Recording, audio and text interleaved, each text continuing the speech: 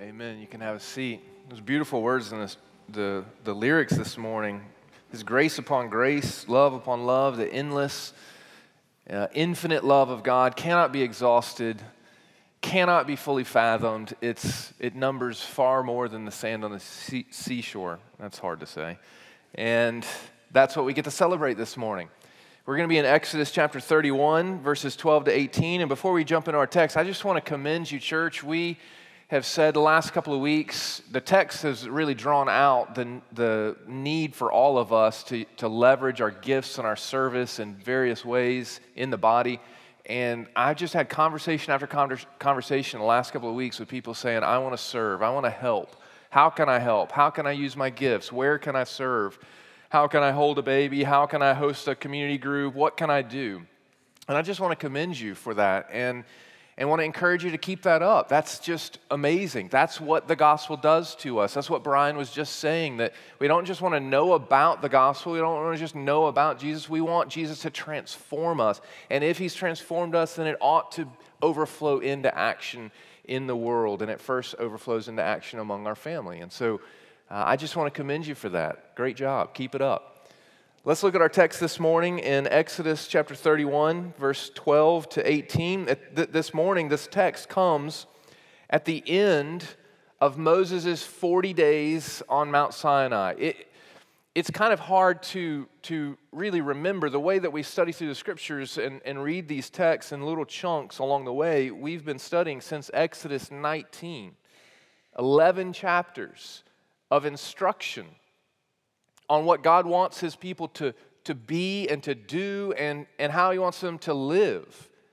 And then in Exodus, in our text today, in verse 18, God then gives Moses these commandments, these ordinances, this information, the instruction for the tabernacle. He's shown him, and he says, now go do. But at the end of all this instruction, and before they ever go lift a finger, which isn't so important for us to understand this morning, before they ever lift a finger to build the tabernacle, before they ever even hear the commandments and the instructions of God and are told to go and do them, at the end of that instruction and before they ever go do a thing, verse 12 to 17, Sabbath, I want you to rest. And what's so amazing about this, we read this text, and maybe you're here this morning, you've been through where we've been in Exodus, and you're saying, Sabbath again? Like, why do we need to hear this again? Didn't we cover this in Exodus 14 when they were walking out of the Red Sea and into the wilderness, 16 rather, and they were getting the quail and the manna from heaven, and he told them to gather 6 days, but on the seventh to rest? Didn't we already cover that? Didn't we cover this in Exodus 20, verse 8 to 11 on the Sabbath commandment? Haven't we seen this enough? Why are we receiving this instruction again? Why is Sabbath mentioned 7 times in the first 5 books of the Bible and over 100 times in the Old Testament? Why in this text alone, in 5 verses, does it say Sabbath, the word Sabbath, or its variation 8 different times? Haven't we heard enough about Sabbath? What's interesting in this text is in those previous texts we learn that they are to Sabbath, that they must Sabbath, but in this text we understand why. Because twice in this text this morning we're going to see that it's a sign. That word's used twice. It's a sign. And you know as well as I do what signs do. Signs are nonverbal communication devices that communicate a message. If we're driving down the road and there's a road sign that says your exit is in 1 mile, it's telling you something, and it's telling something to the world. And this is no different. What we have this morning in our text is the reason why they must Sabbath. The why. They receive this message that they are to Sabbath, and it is a sign. Communicating something specifically. And it's communicating 4 things. First, it's communicating something about us. We'll see that this morning. And then secondly, it's communicating something profound, something extraordinary. It's communicating the very heart of God. Our Sabbath keeping communicates something about us, and it also communicates, by giving it communicates something about God and his love for us. And then together, those things communicate something to the world. When we practice the Sabbath, when we listen to this wisdom and we act on it, we are communicating something to the world. And then what we learn is ultimately Sabbath from the beginning was given to point us, to communicate something about the true and better rest that's offered to us in Jesus. And so those are our 4 points this morning. How and why Sabbath communicates as a sign about us, about God to the world, and also about Jesus and the true rest that He offers. So let's look at this morning. First, what it communicates about us. I'll just lay this out there, give you the punchline, and then we'll unpack it. Ultimately, Israel's Sabbath keeping communicates and signifies their complete and utter dependence and trust and hope in God. That's what it communicates in the act of Sabbathing, in the act of Sabbath keeping, in the act of resting. It communicates that their hope and their complete dependence and utter trust is in God and God alone, not themselves and not anything else. We begin to see that in the text in verse 13. Above all, you shall keep my Sabbaths. For this is a sign, there's the first reference to sign, a communication device. It's a sign communicating something between me and you throughout your generations, that you may know that I, the Lord, sanctify you. Let's unpack this verse just a little bit in this first point here. First, above all. That's pretty strong language. Above all what? That's a comparison phrase. And we have to remember the context. And this is pretty amazing. When we go back 11 chapters to chapter 19, that's where they've come out of the Red Sea, they've come out of the wilderness, little early phase of the wilderness, and now they're at Mount Sinai. And in Exodus 19, God rehearses to them, reminds them of His extraordinary grace. I rescued you out of Egypt. And I didn't do it because of anything that you did, anything that you said, anything that you earned from me. I did it because I love you, I love you, I love you. I want you. And then what does He get? What do we get in Exodus chapter 20? We get the commandments, the ordinances. After that, 21 to 24, we get these words of instruction. I rescued you, and this, in light of that rescue, is how I want you to live. And then what have we been looking at since chapter 25 all the way up to chapter 30? We've been looking at the building of the tabernacle, or God's communication that He is going to dwell with His people. And all of that, if we lose sight of this, all of that has been, what do all those 4 things, those 4 categories have in common? They're instruction. It's information. They haven't lifted a single finger yet to build the tabernacle. Moses has received this instruction. And now, at the end of this verse 18, he's going back to the people to communicate all of this information and instruction. Before they ever lifted a finger in action, God has given them this instruction and He's communicating something, and He says, above all else. Above all of that, another way to translate above all else is before all of that. Before you do a single thing, and the context tells us, before you do this action of building and this action of living and this action of obeying, before you ever do any of that, rest. Rest. Rest in who I am. Rest in what I have said. Rest in what I have done in your life. Rest in me. Don't earn, don't do in order to rest, in order to gain my acceptance and approval. No, rest in my acceptance and approval and love of you, and then go do, and then go live. All of this is instruction, and why does He give this instruction? It's again in the text in verse 13, the last part of verse 13. Why? That you may know. I want you to rest. I want you to Sabbath, that you may know that I, the Lord, sanctify you. That word is significant. Sanctify means to set apart. It means to consecrate. It means to cleanse. It means to make holy. In other words, what God is saying here is, it's not your obedience keeping to the commandments that makes you holy.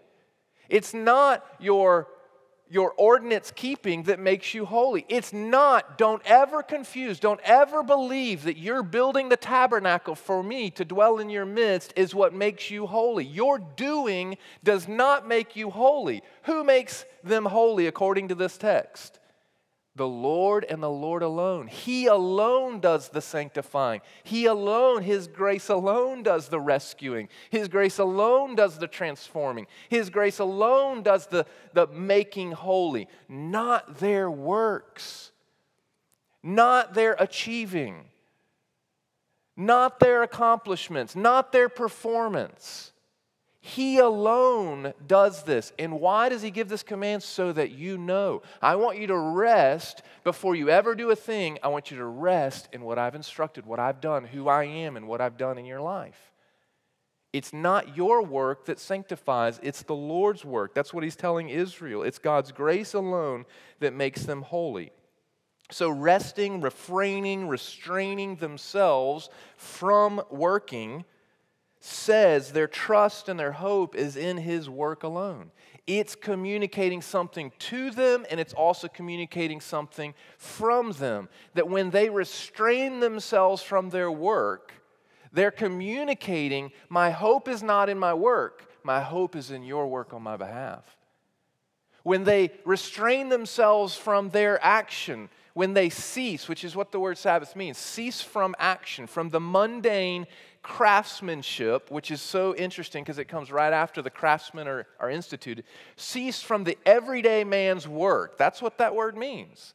The ordinary, everyday, craftsman skilled, detailed work that you are gifted at. Cease from that. When you cease from that, you are communicating your hope is not in that, it's in His work on your behalf. When they rest, it communicates their complete dependence and reliance and hope in God. Think about it. Think about it. If they are resting from their work, who is their trust and hope in? It's in His work. If they're resting from their provision for themselves, who is their hope in? It's in His provision. Their hope is in God and His provision. And when they rest from their protection of themselves, their meticulous care for themselves, who are they hoping will meticulously care for them? They're hoping in God. Reverse it. If they don't rest in His work, in His provision, in His protection, whose work, provision, and protection are they hoping in and trusting in? They're hoping in themselves. They're trusting in their own actions. They're trusting in their own work. They're trusting in their own performance. This is why Sabbath says something profound about us. It reveals who we really trust in.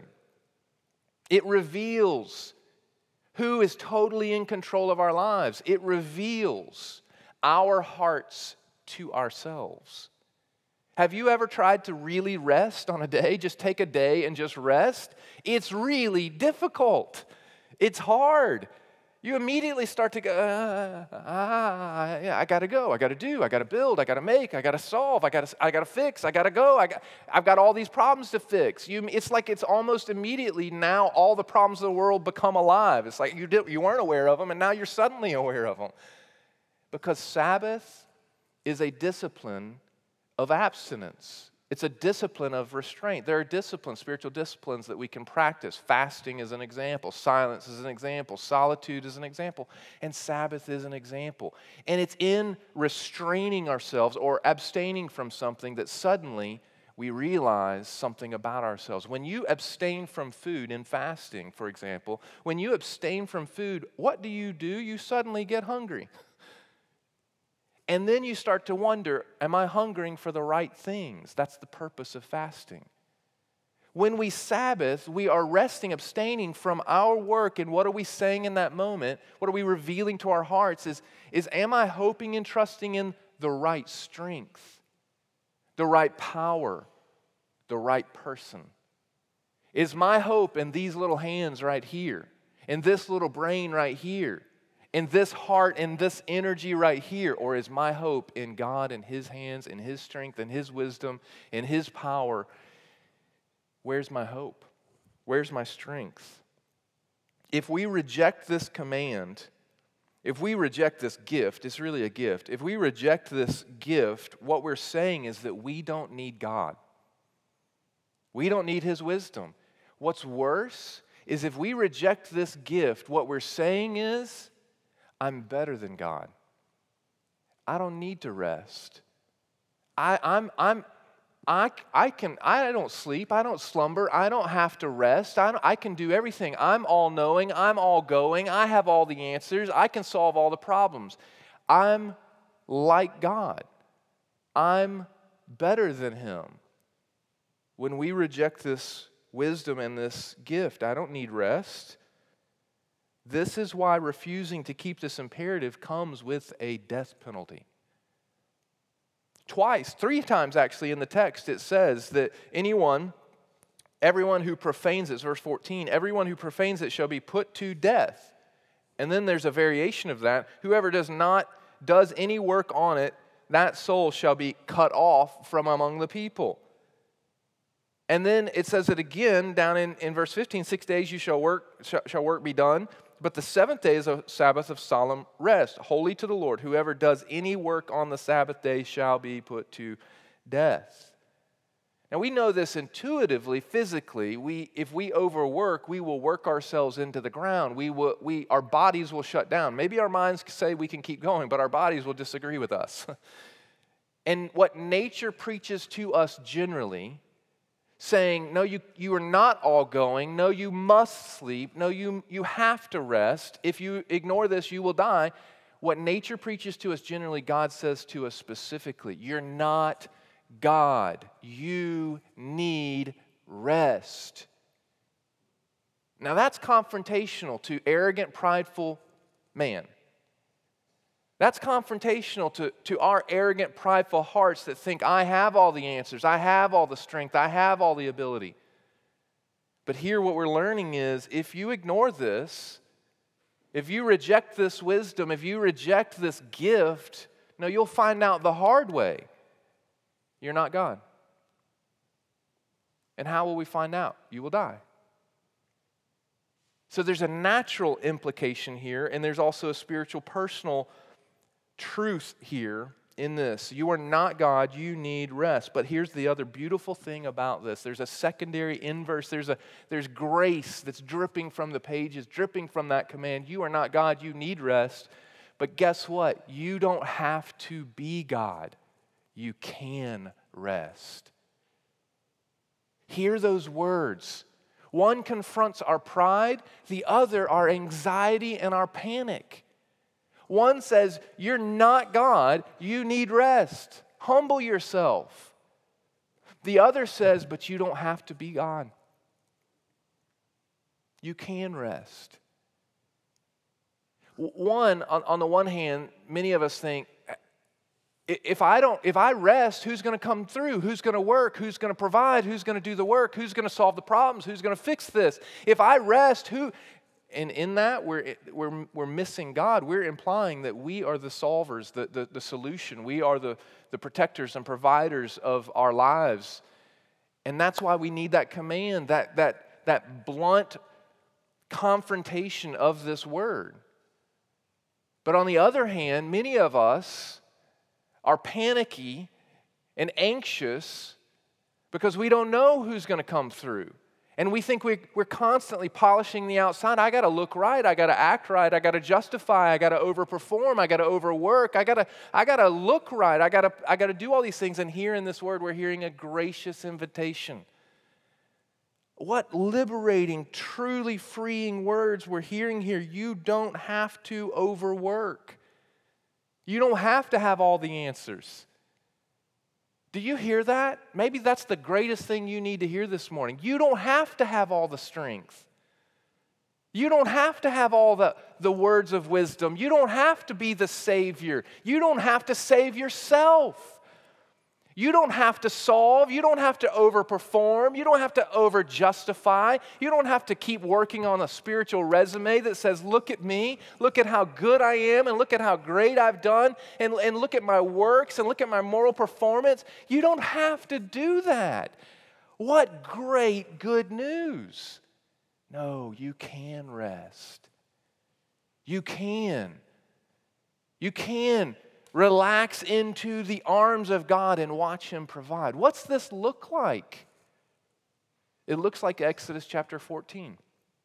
Do you remember the scene? Exodus chapter 14, they've just come out of Egypt, but they're right on the cusp of the Red Sea. And all the people get to the edge of the Red Sea, and what do they see? They see the Red Sea, and they're terrified, which clearly says it's not some water they can wade through. It's insurmountable. There's something in front of us. If we advance into it, it leads to death.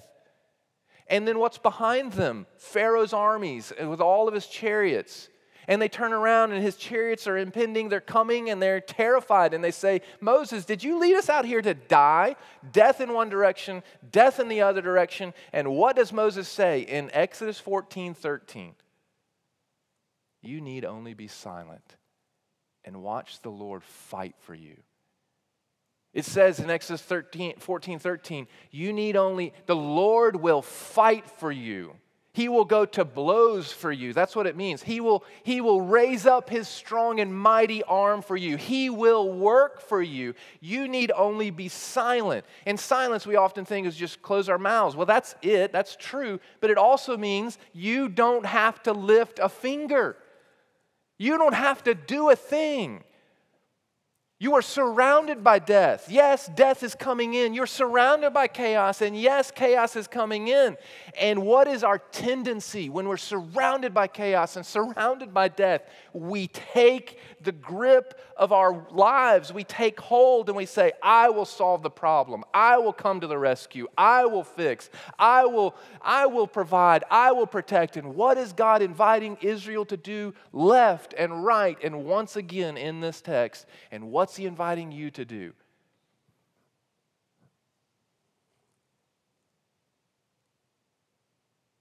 Just be silent. Let go. Rest in His rescuing, loving, ridiculous grace. That's it. And that is also how you're saved. That's also how we are rescued in salvation. That's also how we are redeemed. That's it. What do we think? That's too easy. I can't do that. What do? We grab again. We try to take control. And here we're told, no, resting.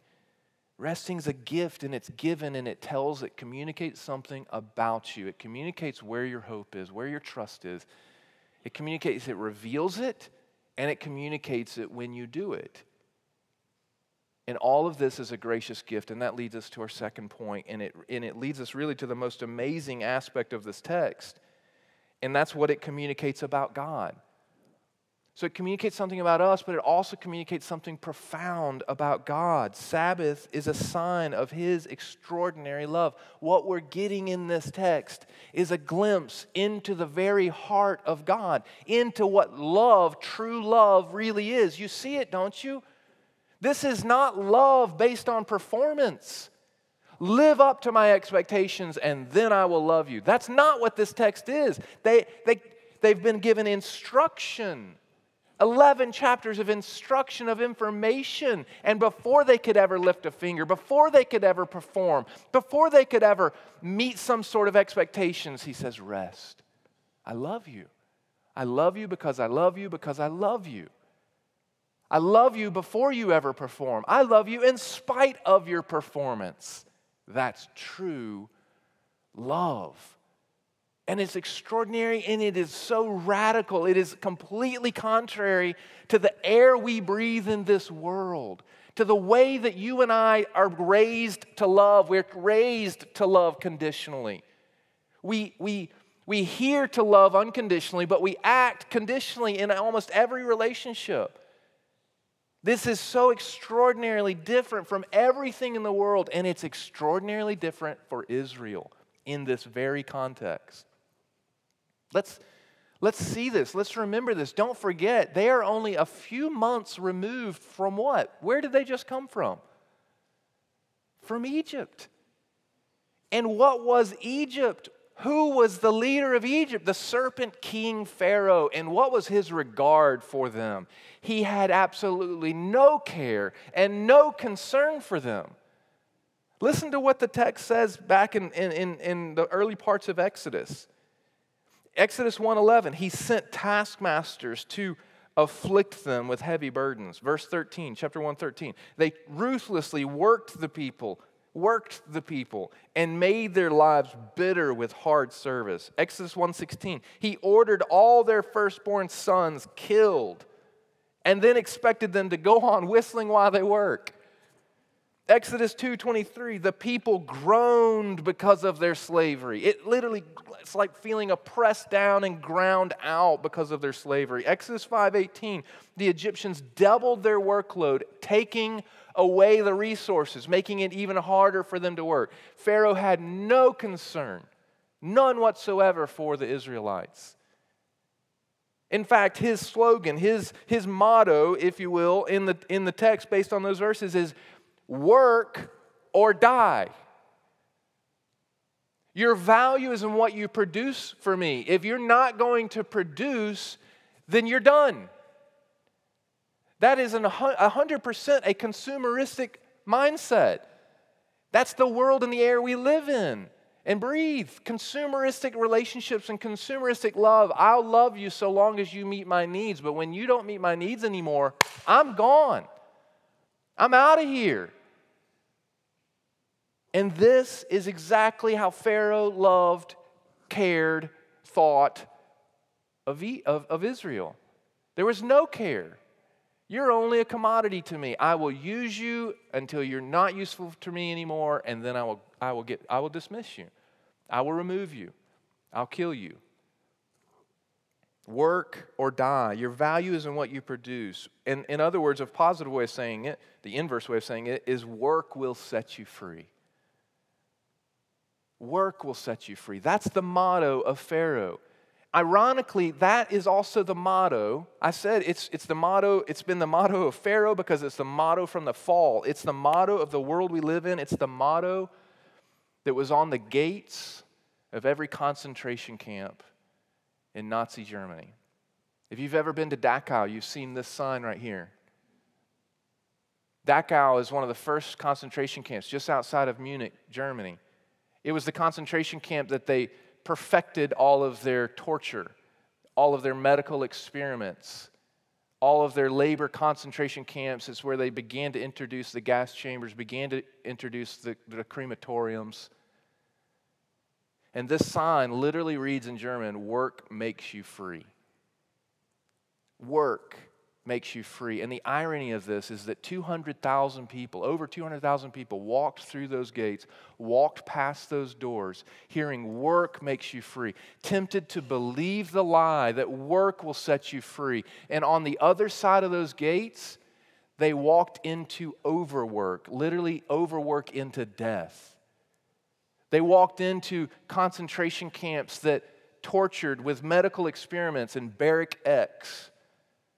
They walked into what looked like showers, which were really gas chambers. And one door was in gas chamber, and the other door was not an exit outside to freedom and life. The other door was into a crematorium.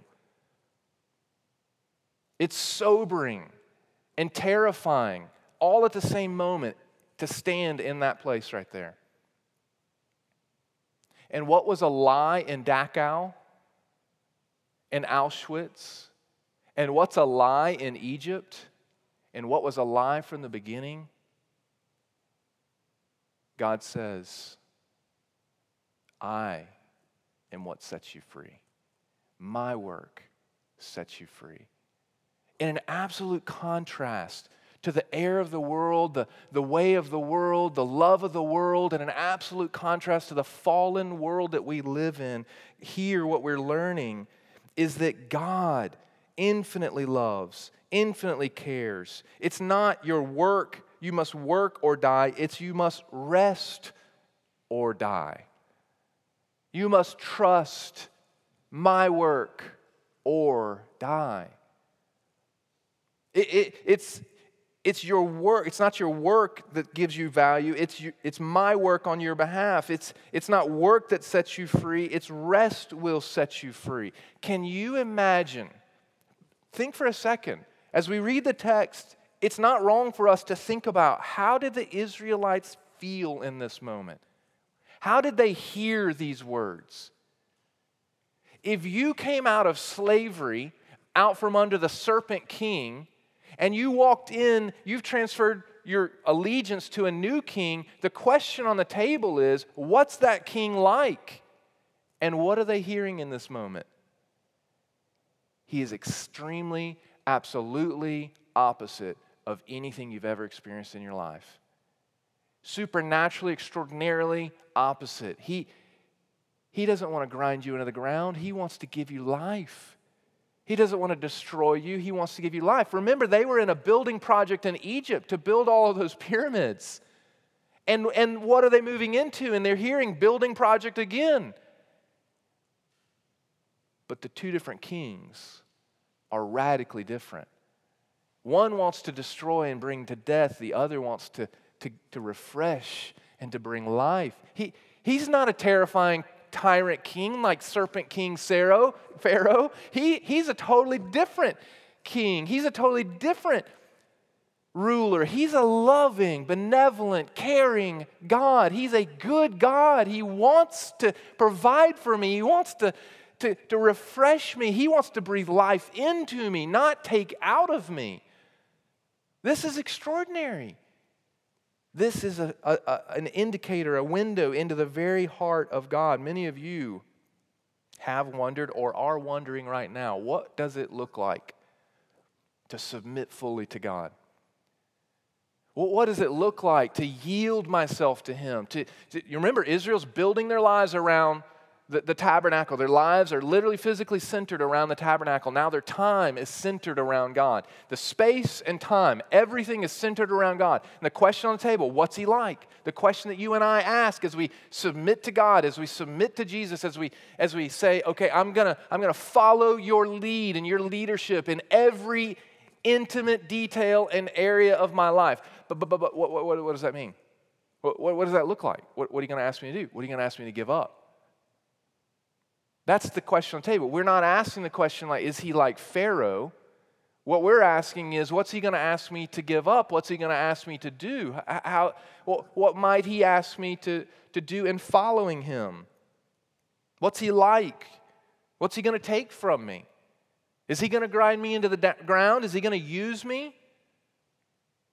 The text is clear. No. No. He is an absolutely loving Father. He cares for us meticulously with every detail. He will provide, He will protect, He will guard. Before we ever lift a finger, He wants us to rest in the identity that He's provided for us. Rest in the rescue that He's given. Rest in the instructions that He's given. Rest in the relationship that He promises. Rest in the fact that He promises to dwell with us. Rest in that before we ever go do. He is not serpent king Pharaoh. He is God. What will it be like to submit to His rule? It'll be like rest. It'll be like joy. It'll be refreshing. It'll be like life. That's what it looks like to submit to the rule and the reign of King Jesus. Will it be safe? Will it be dangerous? Will I have to give up some things? Absolutely. But it will be good because it overflows from His very heart. This is why in the text in verse 14, it says that God has set this Sabbath apart for you. For you. It's good for you because it overflows from His good heart, His loving care. That leads us to our third point, what Sabbath keeping communicates to the world. We're going to be brief on this point, but if in the one hand it communicates my faith, if it reveals my faith to me and it also communicates my faith in him. Well, on the other hand, it communicates his faithfulness to me. It communicates that he is a faithful God, a loving God. And when you take those two things together, what we have and what it communicates to the world is what it looks like to be an intimate relationship with God. It looks like ordering my life around him every way, in every place, and in every time, all the way down to the level of my time. I will submit to him. And does it look like an abusive relationship, a power-hungry relationship, one that's where he takes and takes and takes and grinds us on the ground? No. It looks like a loving father who wants to care for his child, who wants to give and give and give over and over again. And this is what it communicates to the world. It's seen in the text twice. Verse 12b and then verse 16 and 17. Above all, you shall keep my Sabbaths, for this is a sign between me and you throughout your generations. And then it's said again in verse 16b, throughout your generations, as a covenant forever, it is a sign forever between me and the people of Israel. Understand what this is saying here. First and foremost, this is going to raise eyebrows if we do this. If they do this and they obey this command to rest, when the harvest is full, they're told to do this elsewhere in the Pentateuch, in the first 5 books of the Bible, even when the harvest is full. They're to practice the seventh day, the Sabbath. They're to do this. If they're going to do this, it's going to raise eyebrows. And the first people that it's going to raise eyebrows among is the next generation. Their Sabbath keeping is communicating what it looks like to trust God to their children. Think about this. Mom, Dad, why aren't we out in the field? The field's full. The crop has come in. The harvest is here. Why aren't we out there? Don't we need to go? Don't we need to do this? What are we doing? Why are we resting? Why are we Sabbathing? Why are we taking this day? And how does faithful mom and dad respond? Obeying this command and being wise according to this command. Son, daughter, there's just some things that are more important in life. Son, daughter, our faith is not in that harvest. Our hope is not in these hands. Our trust is not in our energy, our work, our effort. Our trust is not in our performance. We serve a good and faithful, loving God. He will provide. Look, let me tell you the story about Exodus chapter 16 where he did it. Hey, let me tell you the story in Numbers where they were longing for meat in the wilderness, and he provided so much quail for them, so much Chick-fil-A for them, that it says in the text that they could walk in any direction 1 day's journey. A day's journey. And it says in the text that it was 2 cubits length deep on the ground. 2 cubits, that's 1 cubit right there. 2 cubits deep, that's how much quail was on the ground in every direction you walked for a day. Is God faithful? Watch. Watch and see as we rest, as we celebrate, as we worship Him. Think about the surrounding nations. They do what? They work 6 days and they Sabbath, they rest on the 7th, trusting their God to provide. And He does. Think about the eyebrows that it raises. Living this way raises eyebrows. So too does following Christ. Submitting to Him, shifting our allegiance from self to Him, it shapes us, it changes us, it looks different. We become an alternate community within a community. We love differently, we serve differently, we go differently, and our time is different. Our routines and rhythms are different. And so the question on the table for us is your routine and rhythm different from the rest of the world? Does your rhythm and your routine, does it raise eyebrows? Certainly our rhythms and routines can raise eyebrows. The question on the table is, does it raise eyebrows to the honor and the glory of God's faithfulness or to your own? Whose hands does it glorify, your rhythm and your routine? Does it glorify His hands to provide for you, or does it glorify yours? That leads us to the last point. Ultimately, Sabbath was given. It communicates something about us, our faith. It reveals it to us. It communicates it to the world. It reveals something about God, His faithfulness, His extraordinary love, His gracious compassion and care for us. It communicates that to the world, both of those together to the world. But ultimately, Sabbath rest was given to point us to true and better rest. It wasn't given so that we would become legalistically adopting this practice, legalist on this practice. This is what Jesus teaches us in the New Testament. Because Jesus, He kept the Sabbath. He didn't keep the Pharisees' legalistic practices on the Sabbath. And what did He do over and over and over again on the Sabbath? He healed. He breathed life into, not take life out of. He says in Mark chapter 2, verse 27, 28, that He's the Lord of the Sabbath. That means that He's the one that has the ability to give true Sabbath rest. Ultimately, keeping Sabbath, practicing Sabbath, following this rhythm and routine that God has given us wisely and generously, it communicates to us the true and better rest that's offered to us in Christ. Again, it's in the text in verse 17. It's a sign forever between me and you. There's the second time it said a sign. Forever between me and the people of Israel, that in 6 days the Lord made heaven and earth, and on the seventh day He rested and was refreshed. What is God doing here? He's connecting His creation, His work at creation, and His Sabbath rest in Genesis 1 and Genesis 2. He's connecting that to their creation and their Sabbath rest. If you look in the text in Genesis chapter 1, it says 6 times that God created. He spoke and created, and the seventh, He spoke and He rested. In Exodus, we haven't really drawn it out, but in the text, it says 7 different times. 6 times the Lord said, make, inviting them into action, and the 7th time is in this text. Now rest. He's connecting His creation and His rest with their creation and their rest. And He's showing us something. In the text, in Exodus 17, He's quoting in Genesis. He's quoting Genesis 1. But it's amazing when we study Genesis chapter 1, and we see that those first 6 days He created, and there was morning and there was evening, there was morning and there was evening, 6 different times. But when you get to the 7th day, Sabbath, when God rested, there's no morning, there's no evening. It doesn't say morning or evening in Genesis chapter 2, verses 1 to 3. What's that about? Why?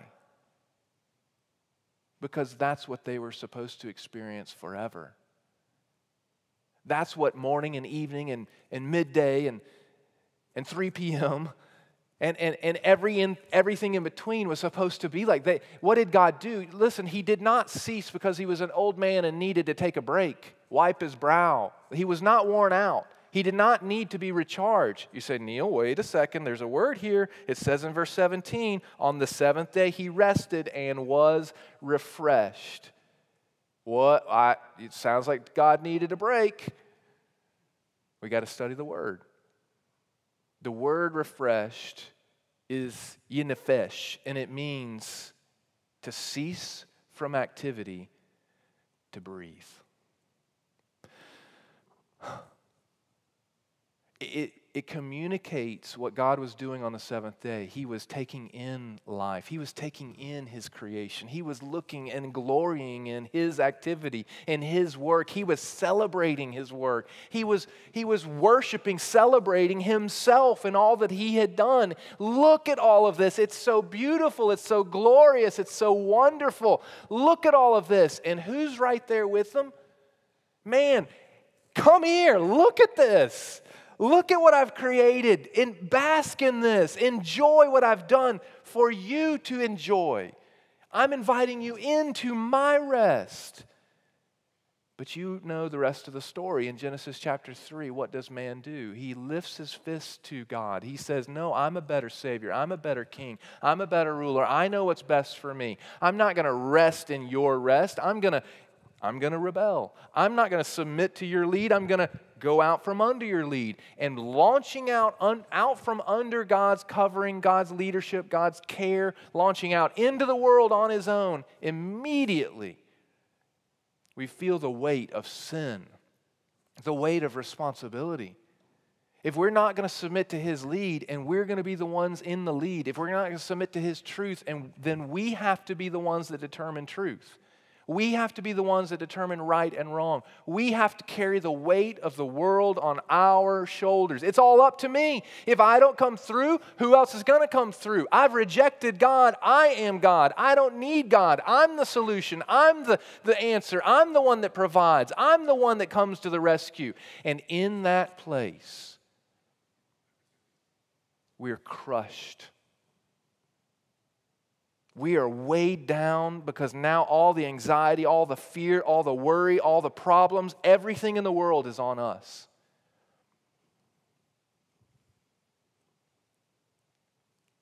Now, we have to be the kings and the rulers of the world. We have to come through. We have to provide. We have to rescue. We have to do all of these things. We got what we wanted, like a toddler and a teenager. And then we find out what we wanted is not what we needed. And now in that place, burdened by the weight of having all the answers, of having to have all the answers, of the weight of having to have, to be the responsible one for all truth, to be the one with the burdens of the world on my shoulders, now in that crushed, anxious, worry-filled, fear-filled place, we're desperate. And we're longing for someone to take the load off of our shoulders. Oh, if there was just one that would take the burden. Oh, if there was just one to take the load. Oh, if there was just one that would carry the weight. Oh, if there was just one that had the answer, that had the strength, that had the power. Oh, if I could just rest. And then we hear messages like this. Oh, it's in God. Oh, it's in Christ. Oh, that's the answer. Oh, he's the hope. Oh, and then but I've carried it so long. I've done it so long. Will he receive me? Will he even accept me? Will he even take the load from me? Enter Jesus. And what does he embody? And what does he say? He embodies our loving Father. And what does he say? Come home. Come home. Come to me, all who are weary and heavy laden, and I will give you rest. Weary and heavy laden. Come home, all those who are overworked. Come home, all those who are carrying their own load. All those who are carrying their own burdens. All those who are carrying the weight of the world on their shoulders. All those who think they have to have all the answers. All those who think that they can solve the problems of the world. Come home. Come to me, all who labor and are heavy laden, and I will give you rest. Take my yoke upon you. There it is, Neal. You told me he wasn't going to burden me. He wasn't going to crush me. He's telling me to take his yoke on me. That sounds like Pharaoh. And learn from me, for I am gentle and lowly in heart, and you will find rest for your souls. For my yoke is easy and my burden is light. This is extraordinary. This is the very heart of God. This is the very life of Jesus. This is the very reason he came, is to take the burden of sin off our shoulders, the greatest burden that sits on all of our shoulders, and to take the greatest burden of our living independent, autonomous lives apart from him, to take it on himself. The writer of Hebrews says that there is a true and better Sabbath rest that's offered to us in Jesus. In Hebrews chapter 4, verse 1, it says that this promise of entering into Jesus' rest, let us enter into it while it's still offered to us, while it still stands, while it still remains. In other words, it's offered to you. It's being offered to you this morning. Let us enter into that rest. Hebrews 4:9, he calls it the true eternal Sabbath rest in Jesus. And he pleads with us in Hebrews 4:1 and 4:11. He pleads with us, don't miss this rest. How can I miss the rest of Jesus? Because you're trusting in your own work. because you're trusting in your own strength, because you're trusting in these hands, because you're trusting in this mind, because you're trusting in this heart, because you're trusting in this body, because you're trusting in yourself. He pleads with us, don't miss the rest that Jesus offers because you hope in yourself. No, hope in Him. And then what does He say in Hebrews 4:10 and Hebrews 4:3? Anyone who trusts in Jesus' work on their behalf, and He says it assuredly, has entered into the rest that God offers. Anyone who trusts in Jesus' work, anyone who trusts in His activity, His hands, His wisdom, His power, His grace, has rested from their own and rest in the work and the Sabbath that God offers. Is your hope and confidence in God's work this morning? Is your hope and confidence in His provision on your behalf, in His protection, or is it in your own? Do you see His loving care in providing this imperative to us? Are the rhythms of your life distinct and eyebrow-raising to your children, to the next generation, to the community that we live in, to the world? Are you walking every day through the work will set you free gate? Is that the gate and the way and the mode that you're living? Work will set you free. Just keep working, just keep working, just keep working. That'll set you free. Are you walking through those gates which ultimately lead to death, or are you walking through the arms wide open arms of Jesus, clinging to Him, resting in Him, falling back into His arms, which leads to life? Let's pray. Heavenly Father, thank You for the joy You set before us in this offer of rest. Lord, thank You so much for Your grace and Your love that's displayed in this text. May we not miss the rest that You offer us in Jesus. As we come to this table, may we see what these elements signify, the blood shed for us, Jesus' body broken for us. May we see the work that Jesus did on our behalf, and may we hope in it. Not the elements, not the cup, not the bread, but Jesus.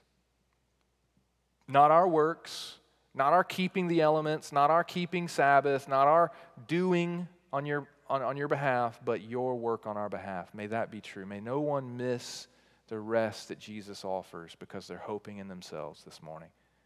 We pray these things in Jesus' name. Amen. This morning we're going to celebrate today. We're going to come to the table, and